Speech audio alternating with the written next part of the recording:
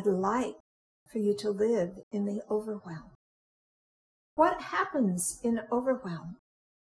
You cannot keep your armor intact. You let your barbed wire fences down. The ice around your heart melts, and some of it might even leak out your eyes, sweet tears of joy and love.